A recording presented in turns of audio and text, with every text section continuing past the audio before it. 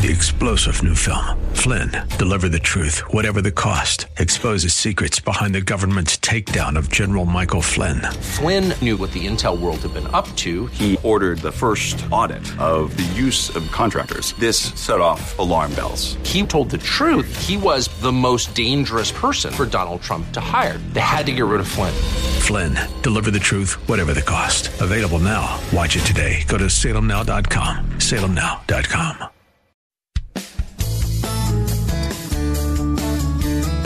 This is the Word to Stand On for Life with Pastor Ron Arbaugh. Your word is sharper than any two-edged sword,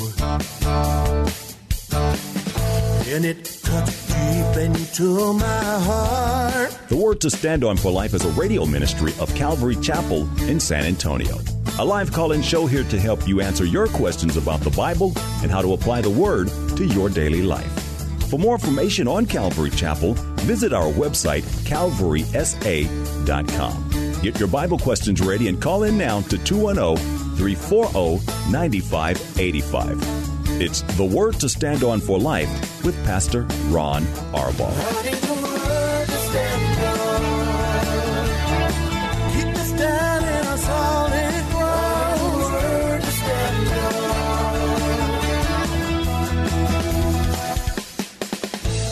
Welcome to the Word to Stand On for Life. My name is Pastor Ken Cruzado, and today I will be filling in for Pastor Ron, who is away in California at the International Pastors Conference.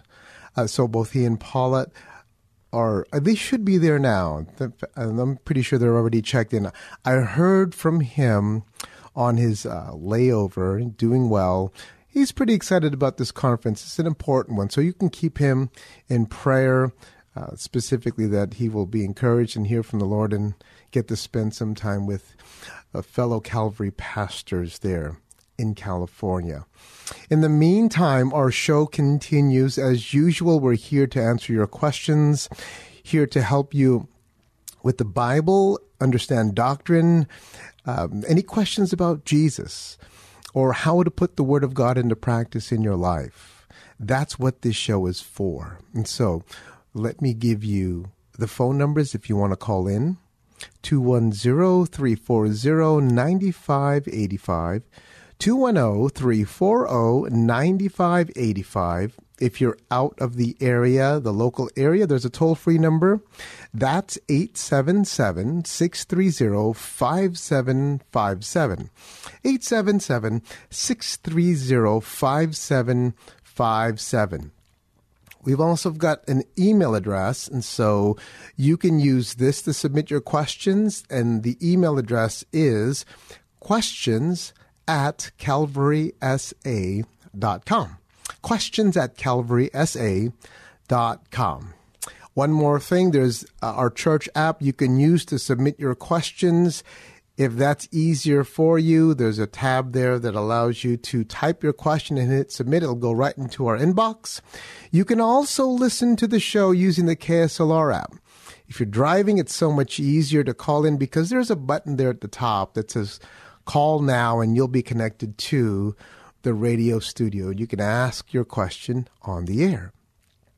Well, I said already it's the Monday edition, and so that means here at Calvary Chapel, just by way of scheduling, it's our men's and women's and youth Bible study night, and this is a great night for the family. Everybody gets together for worship, and then we break out into our Bible study groups. And so if that's something that you're interested in and then have never been to, you're more than welcome to join us tonight at 7 o'clock here at Calvary Chapel. I hope you had a great day at church yesterday. We sure did here at Calvary Chapel. Pastor Ron taught out of Acts chapter 21, and one of the key things that really stuck to me was how Paul the Apostle would not be dissuaded, and I think the practical application of this is so important. Now, contextually, it was when Paul was leaving on his way back to Jerusalem, and there were some well-meaning people, dear friends of his, that were trying to get him not to go because they knew what was in store for him.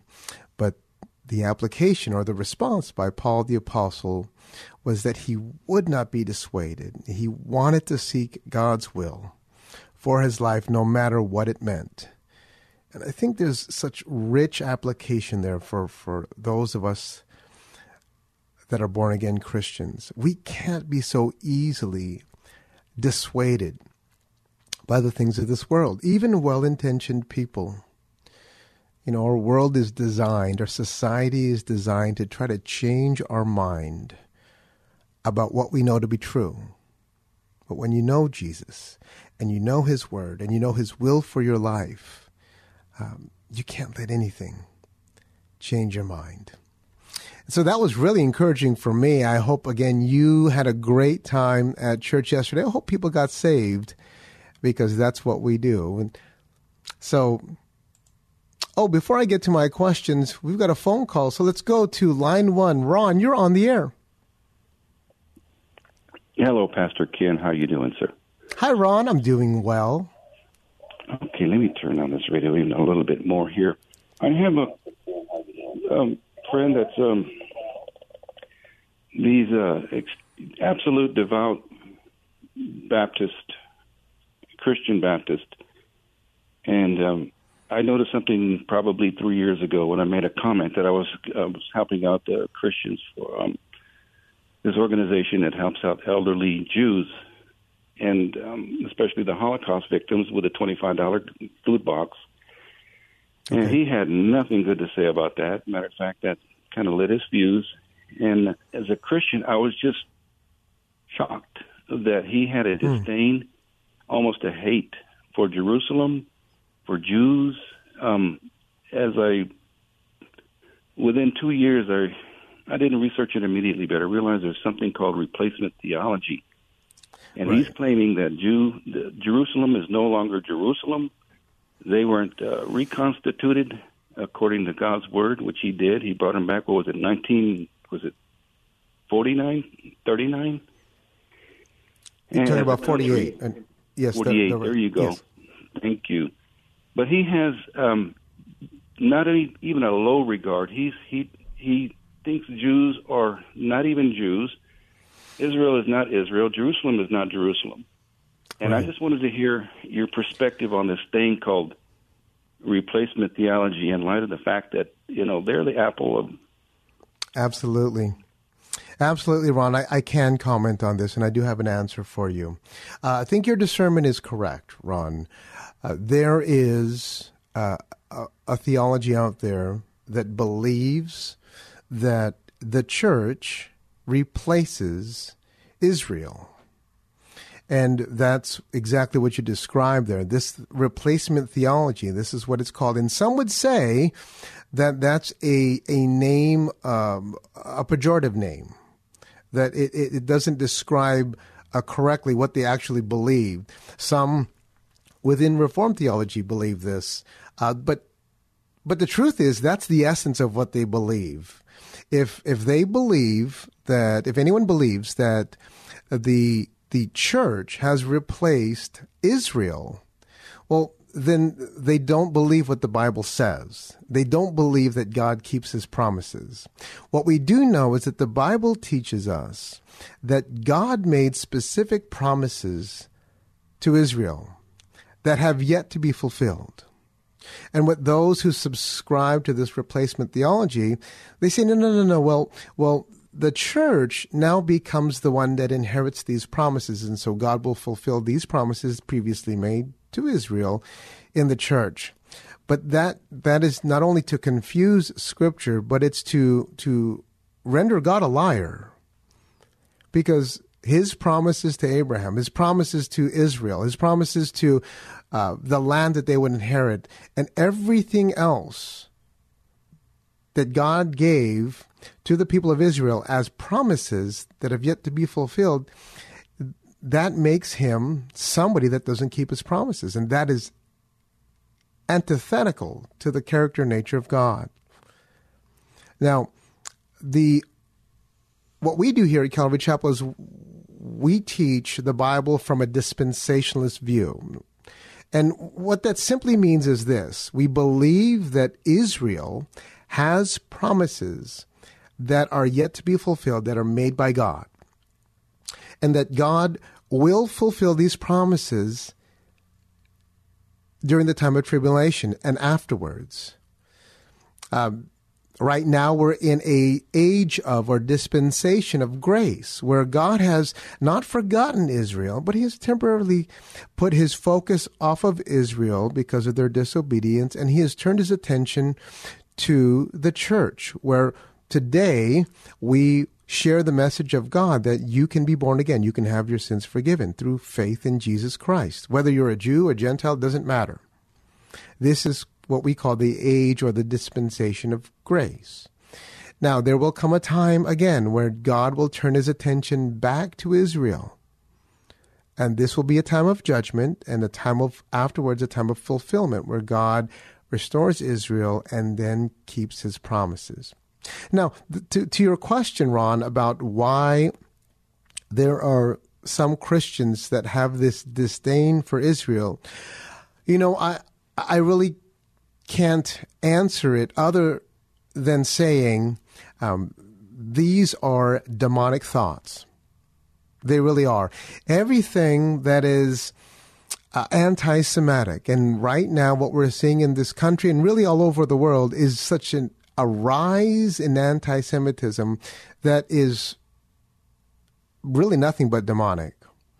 God's, like you said, the apple of God's eye really is Israel. Not that they're perfect. They have been disobedient, and they have rejected Jesus as the Messiah. And today, our message is the same to Jews and to people who aren't Jews. The only way you can be saved is through faith in Jesus Christ as the Messiah.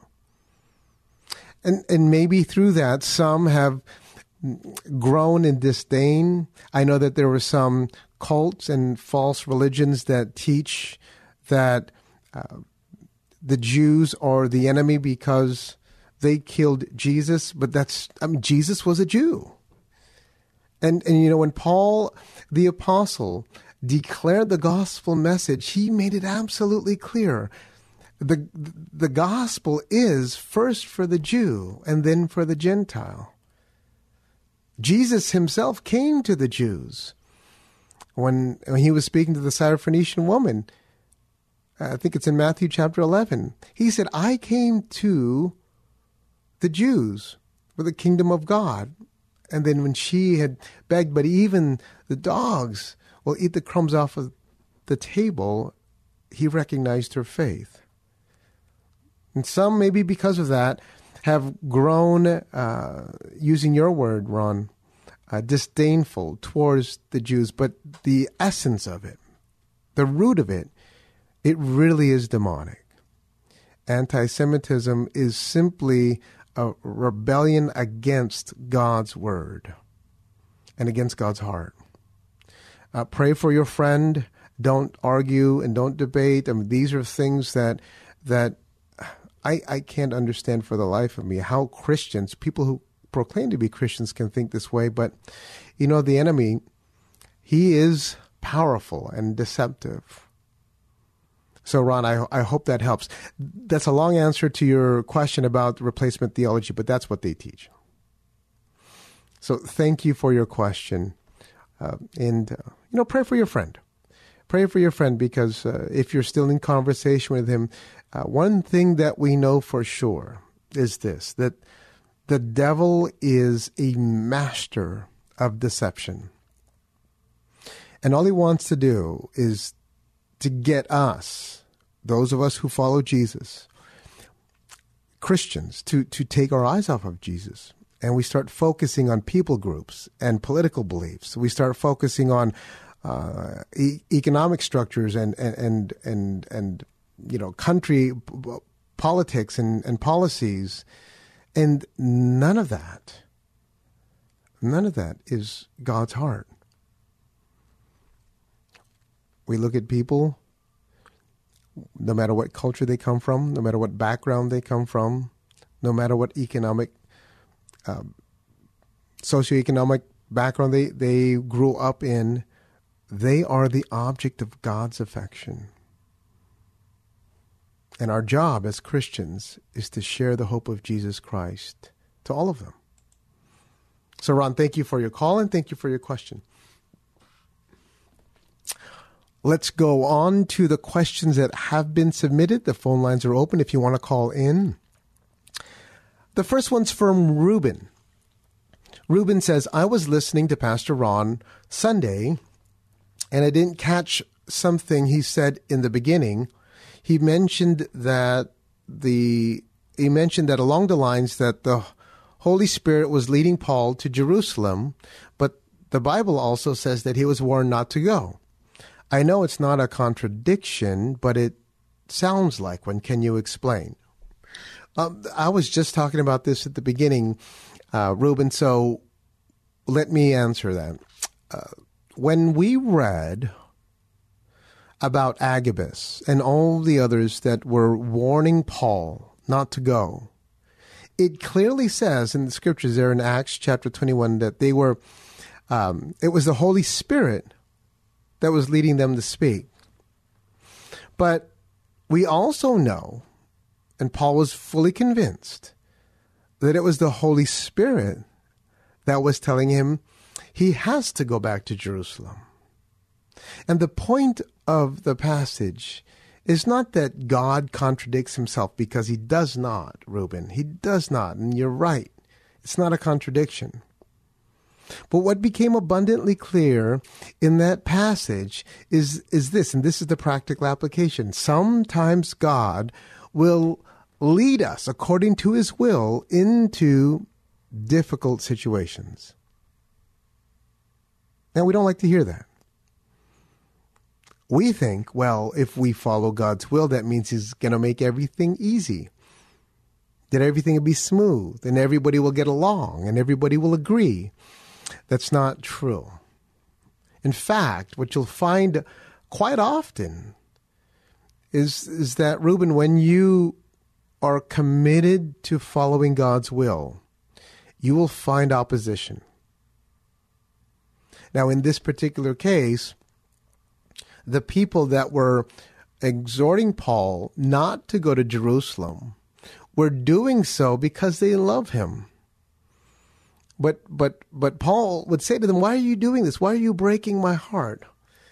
You see, at that point, when they would stop him from going, that no longer was of the Holy Spirit.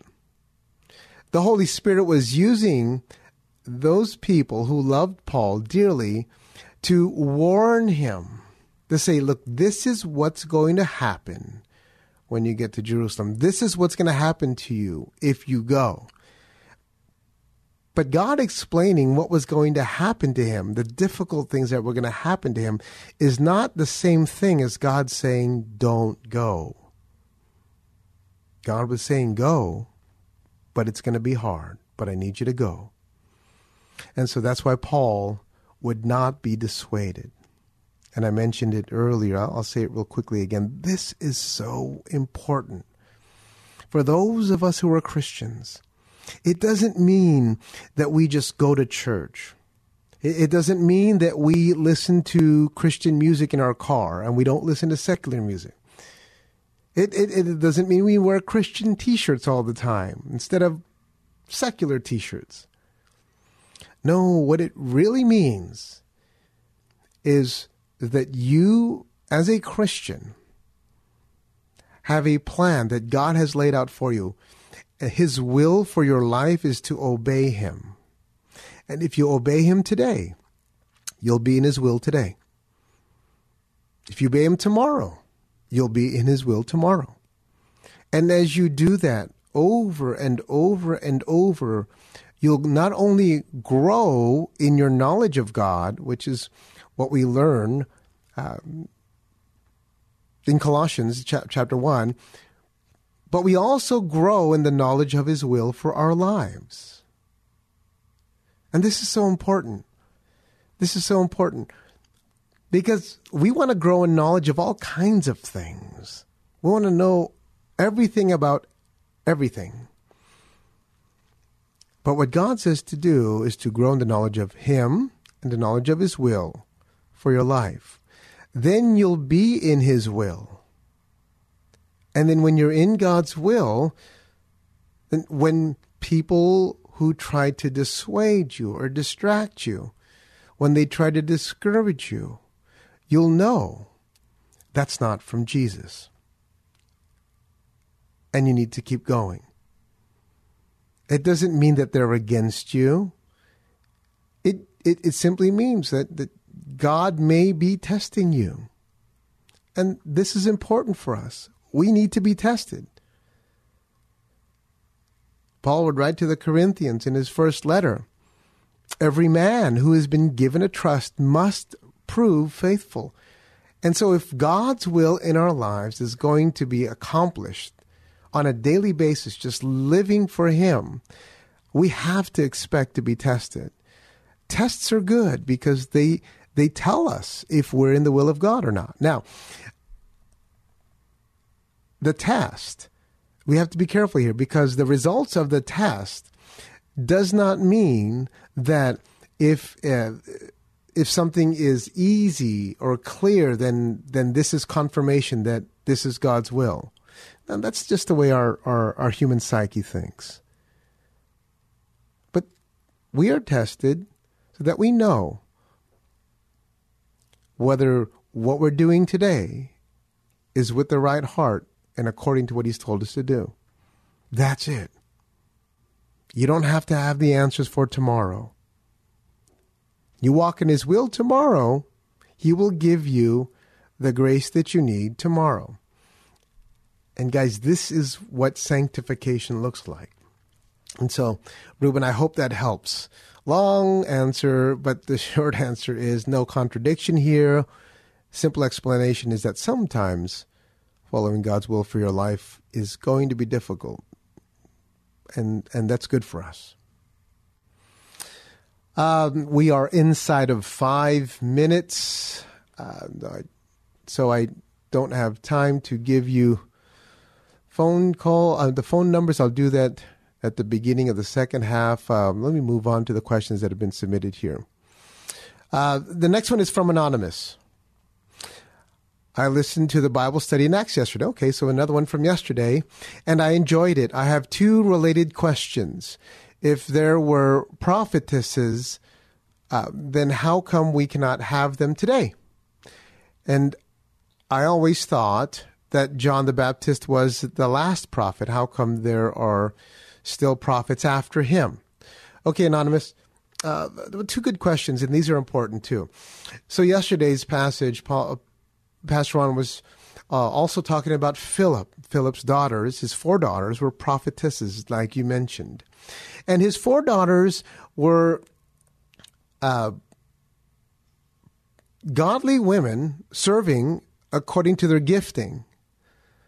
But the office that they occupied or the gift that they were exercising is different than John the Baptist. And so you'll remember when Jesus would speak about John the Baptist in, I think it's Luke chapter 16, verse 16, he would say about John the Baptist that he is the law and the prophets were up to John, meaning they were prophesied until John came, indicating he would be the last. In Matthew chapter 11, Jesus says the same thing, that John the Baptist would be the last of the Old Testament prophets. That's what he was talking about. Those who would foretell the coming of the Messiah. The prophets from the past, Elijah and Elisha, and all the other prophets in the Old Testament were doing the same thing that John the Baptist was, which is proclaiming the coming of the Messiah. That's why John would be the last. He would be the last of the Old Testament prophets. Now, there were still other prophets that came after him. Obviously, here again, the 4 prophetesses, the daughters of Philip. But these were New Testament prophets. So they would go back or look back and point people to the cross. Now, your question here, Anonymous, is, well, if they they were there in the New Testament, how come we don't have them today? Well, the answer is pretty simple, because Paul himself explains in Ephesians chapter 2, verse 20, that the prophets and the apostles laid the foundation upon which the church is to be built. There are pastors and teachers and evangelists. Those would be giftings and offices that people would occupy to build the church. But the apostles and the prophets have laid the foundation. So there's no other foundation to lay. That's why the office of the prophet and the apostle is closed today. We don't need the foundation to be established. We need to build upon the foundation, which is the teaching of God's word. And that's what the role of the pastors and the teacher is for. And so, Anonymous, I hope that helps. Really good question. Something that comes up, and I understand there may be churches that teach something else, but that's not what the Bible teaches. Well, you can hear the music. That means we are at the end of the first half of the Word to Stand On for Life. My name is Pastor Ken, and we'll be back in 2 minutes.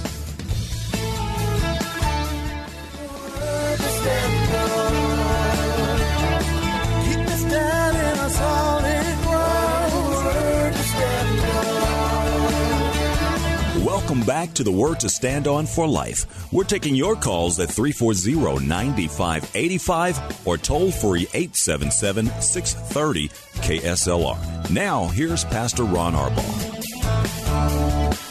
Welcome back to the Word to Stand On for Life. This is the second half of the Monday edition. If you're just tuning in, Pastor Ron is out of town this week, actually till Wednesday. So both he and Paula will be back on air here for the Date Day edition on Thursday.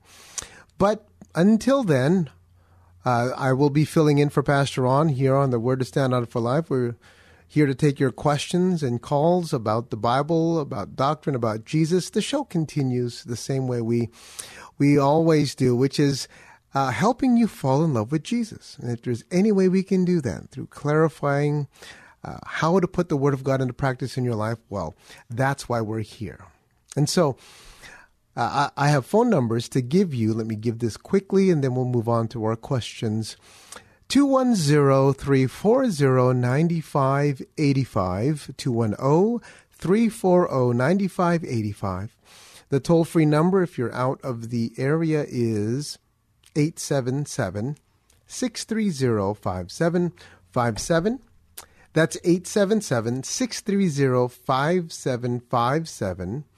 The email address is questions@calvarysa.com. questions@calvarysa.com, and then we'll get your questions answered on the air.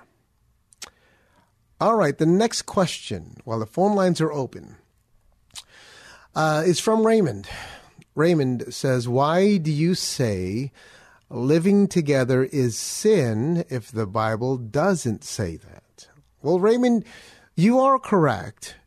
The Bible does not explicitly say that cohabitating or living together is a sin. But the Bible also doesn't say that a lot of things that are sin, it doesn't explicitly say that they are. And so what we do, though, is look to what we know the Bible does say. We look at the nature and the character of God, and we see if it aligns with our life. And we know this, 1 Thessalonians chapter 4 is very clear, though it has nothing to do with cohabitating. It says that it is God's will that we are to be sanctified. That means set apart and holy, and that we are to abstain from sexual immorality. That's very clear. It is God's will. Now, I'm sure a follow-up question or a follow-up thought is one that I hear in counseling all the time, which is, well, we are not having sex, though. We're living together, but we are not having sex. We sleep in separate rooms. And my response to that is always this, but why compromise? Why tempt yourselves? Why not honor the Lord by honoring each other? If it is God's will for you guys to get married, then prepare your hearts for a godly marriage by living a godly life today. And I think this is important because one of the things that I say in counseling is, look, premarital counseling is if you're going to dishonor the Lord now, if you're going to defile each other now, if you're going to compromise in your relationship now, then when you get married, it'll be even worse. Your compromise will be even greater. The defilement would be great. Even if you're married, your willingness to compromise according to God's word will be even greater. And so Raymond, even if the Bible doesn't explicitly say that cohabitating together is sin, why tempt yourselves? And why compromise in your walk with Jesus? Now, I'm going to assume, Raymond, that you're asking this question as born-again Christians. People who aren't saved, they don't care about this. And that's what I would expect from them. But if Christians say that their life is submitted unto the Lord and that they live their life according to God's will and remaining faithful to what the scriptures say to do, then it becomes obvious that living together is not the heart of God. And even this, I would say, when in counseling, when I ask them why, okay, well then why are you living together? Oftentimes, the answers are, and I don't know you, Raymond, I don't know what the case is here, and I don't even know if this is about you, but the answers vary, but they all essentially come down to the same reason, which is it's just a lot easier, makes more sense. And I always ask them, is it worth compromising your walk with Jesus now so that you could make things a little bit easier? It's not. Whatever you're doing now, if you're saving some money by living together, if your tax laws are more beneficial to you, whatever the case may be, I always tell them, it's going to cost you way more later on. It's going to cost more than money. And why not set the standard now? Why not set the habit or the practice of honoring God in His Word by being obedient to do what He says now? That's the best thing you can do for your marriage when you eventually get married. Now, if you're just living together and you're not planning to get married, then I tell them you guys shouldn't even be together then. Again, as Christians, if we're sitting in counseling, and if you want to know what God's will is for your life, and you're not willing to receive it and obey it, then why are you guys even together? Because what you're doing is you are causing each other to stumble. And I understand, again, say the same thing. We're not having sex. We're staying pure. That's compromise. And Raymond, just don't do it. Just don't do it. It's one of those things that, and this is the last thing I'll say and then we'll move on. One of the things that the enemy is so clever in doing in the lives of those who are professing Christians is getting them to compromise, getting us to just to disobey God's word just a little bit. Not outright disobedience, just a little bit. Well, a little disobedience is outright disobedience. And you fling the door open wide for the enemy to come in and mess with you. It's not a little crack. You're opening the door for the enemy. And so, Raymond, just don't do it.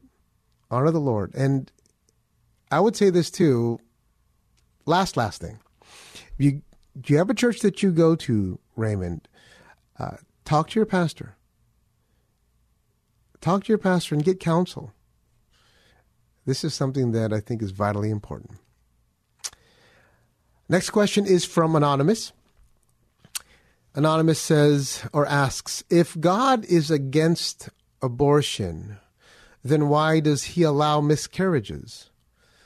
These are two diametrically opposed views, or these things are completely different. Let me explain, Anonymous. And this is a common talking point against those who are just anti-God.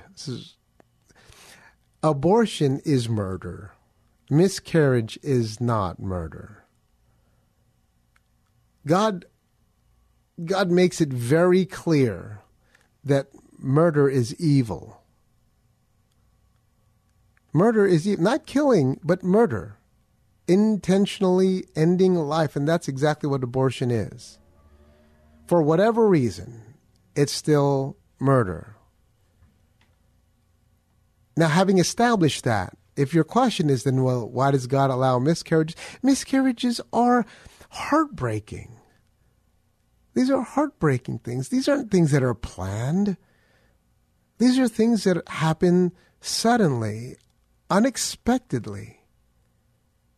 An abortion is planned. And it's evil. It's selfish. It's murder.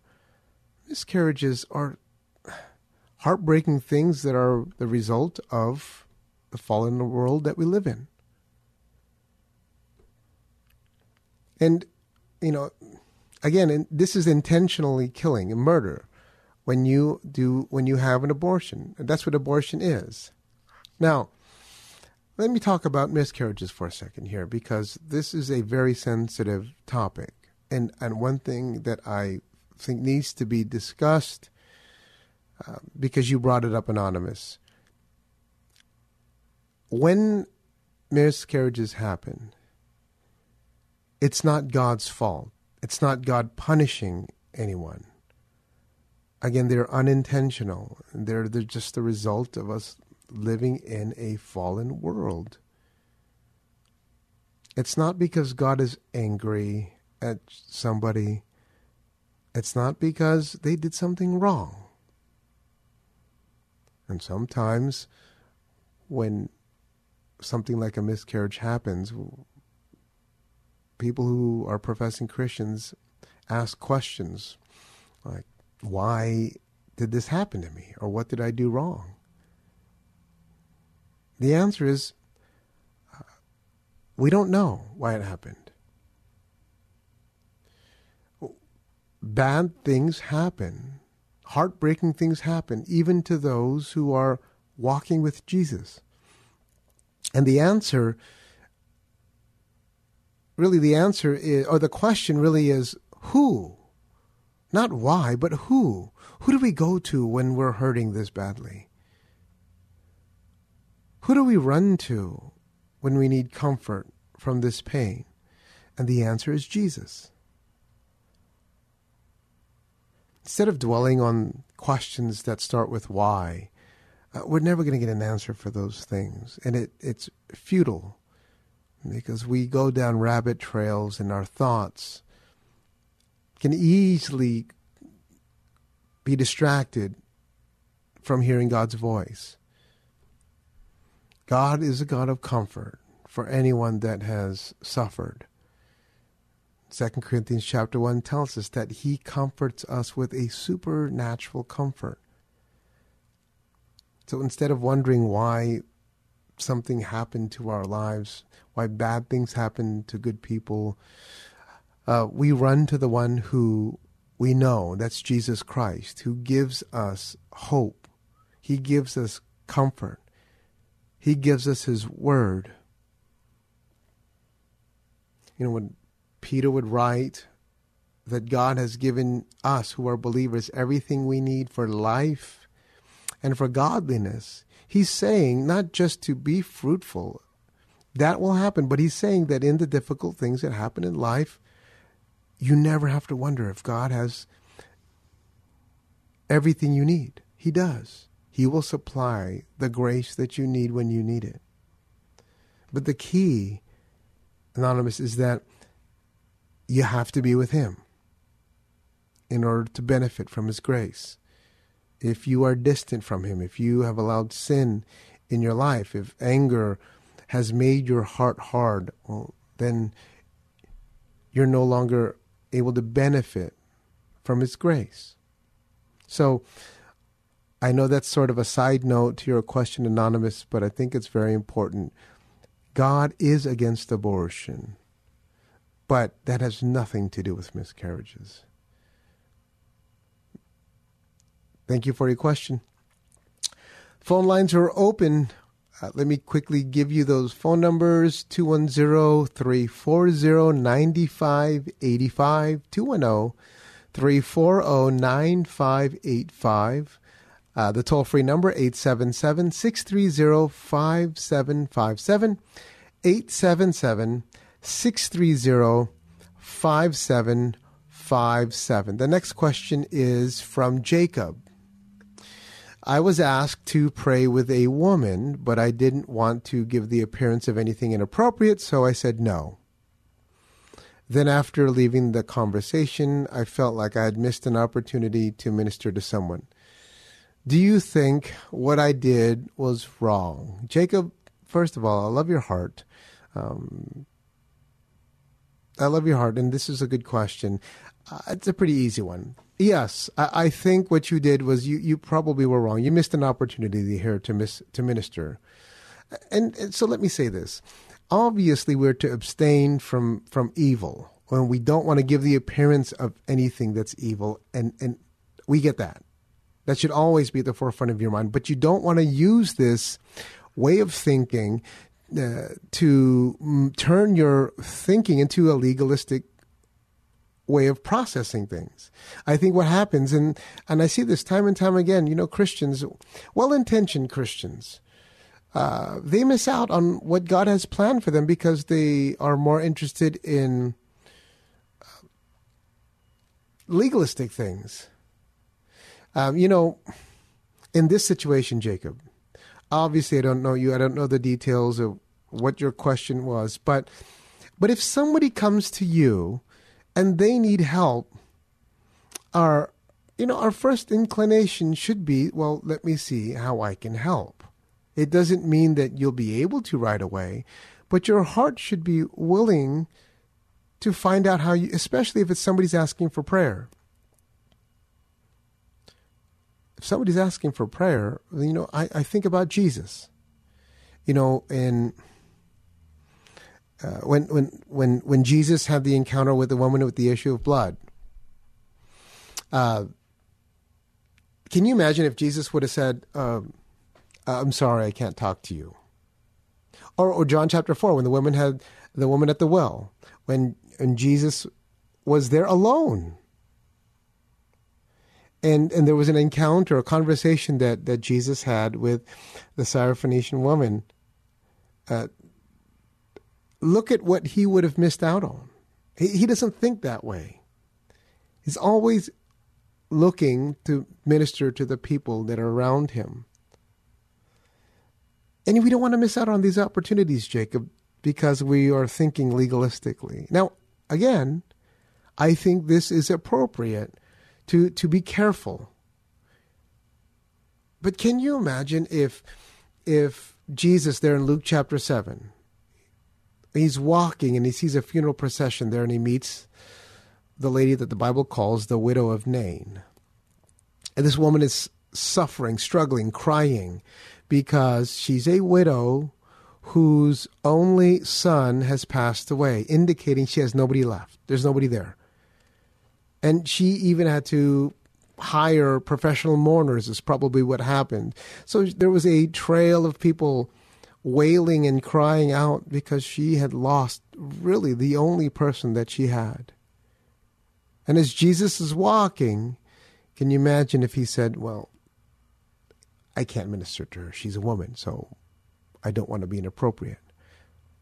No, in fact, it says in Luke chapter 7 that Jesus spoke to her directly and his heart went out to her. Literally is what it says. And we don't want to miss these opportunities. I understand. Again, I do. Here at the church, sometimes we have people that walk in out of the blue, and sometimes there are women who by themselves or just come and they're needy, they need help, they're looking for somebody to pray with. And before I, say anything else, I want to know what's going on and see how we can help. Obviously, I can't allow disruptions, and I can't allow anything to happen when there's a school that's going on. But my first inclination, my first thought shouldn't be, well, I need to be legalistic here. And if the opportunity allows for me to pray, I'll sit in a public area and pray, because I want to be able to help. Sometimes, like on Friday nights, we after service, we have people from our pastor's class. They come up to the front and they pray. And they're standing there so that people can pray with them for whatever's going on. Well, sometimes, and it's not often, but can you imagine if somebody a woman came up to a man and just was going through the most difficult time in her life, and then he would say, no, I can't pray with you. And you can grab somebody and pray together, but if somebody's hurting, you want to be able to minister to them. I promise you, Jesus is not going to be upset that you gave the appearance of evil when you're praying with somebody. Again, use your discernment, but Jacob, I think you already know the answer to your question. We are inside, I think, 4 minutes now, 5 minutes, 4 minutes. And so I don't think we have any more time to take calls. So we do have some more questions that have been submitted. Christopher asks, what does it mean that God loved Jacob but hated Esau? If God is love, why does it say that he hates? Christopher, great question. And I think this is one that's important and often misunderstood. Obviously, we know that God didn't hate Jacob in the sense that he was going to send him to hell, that he was predetermined, predestined to be in hell, or Esau to be in hell, and he was never going to be the object of God's affection. What God is doing here in describing Jacob and Esau and God's relationship to both of them is descriptive of God's heart towards those who love him. It's not Esau the person that he hated, but it's what Esau stood for. And Esau was in rebellion to God. God hates sin. And there are times when the Bible will use sort of the euphemism or sin personified and direct what appears to be the wrath of God towards a person, but God isn't like that. What God is saying here in Jacob and Esau's example is that he hates sin, he hates the damage of sin, and it's so far off, so far diametrically opposed to the love that God has for those who are his. And so to those who are in rebellion to God, he hates that their lives and their hearts are full of sin. So it's what Esau represents here. It's Esau personified. His sin, his hard heart is what God hates. We know that, and Peter would write that it is God's desire for all men to be saved. Well, how could that be true if God hates people? Well, the answer is he doesn't hate people. He hates sin. And that he hates the effect of sin. And Esau here is a representation of rebellion to God, and God hates that rebellion. And this is important too because, November 30th for me, 1997 is the day that I got saved. God didn't hate me on November 29th, the day before I got saved, when I was steeped in sin, even if I was far from him. But God loved me so much that he opened my eyes and extended salvation to me. I promise you, Esau had every opportunity to soften his heart towards God. And this is what God hates. God hates the hard heart. He hates those that are in rebellion to God. But people are always the object of his affection. And this is important for us today too. We're inside here 1 minute, so I'll wrap this up. But when we deal with people on a daily basis, people are never the enemy. They may be angry, they may be hard-hearted, but we can't fall into the trap of making them the enemy. The enemy is the enemy. People are the object of our ministry. So I hope that helps, Christopher. Well, you can hear the music. That means we are at the end of the Word to Stand Up for Life, the Monday edition. Don't forget, 7 o'clock tonight, men's and women's Bible study along with the youth here at Calvary Chapel. I'll see you tomorrow at 4 o'clock. Until then, God bless.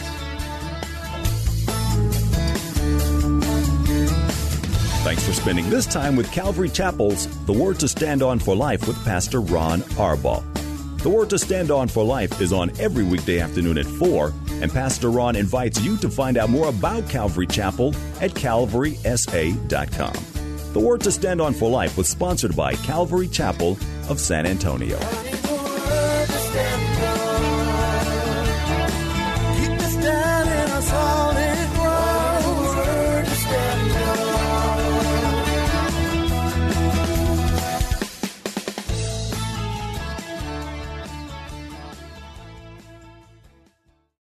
Three-star General Michael J. Flynn, head of the Pentagon Intelligence Agency, knew all the government's dirty secrets. He was one of the most respected generals in the military. Flynn knew what the intel world had been up to. He understood its funding. He ordered the first audit of the use of contractors. This set off alarm bells.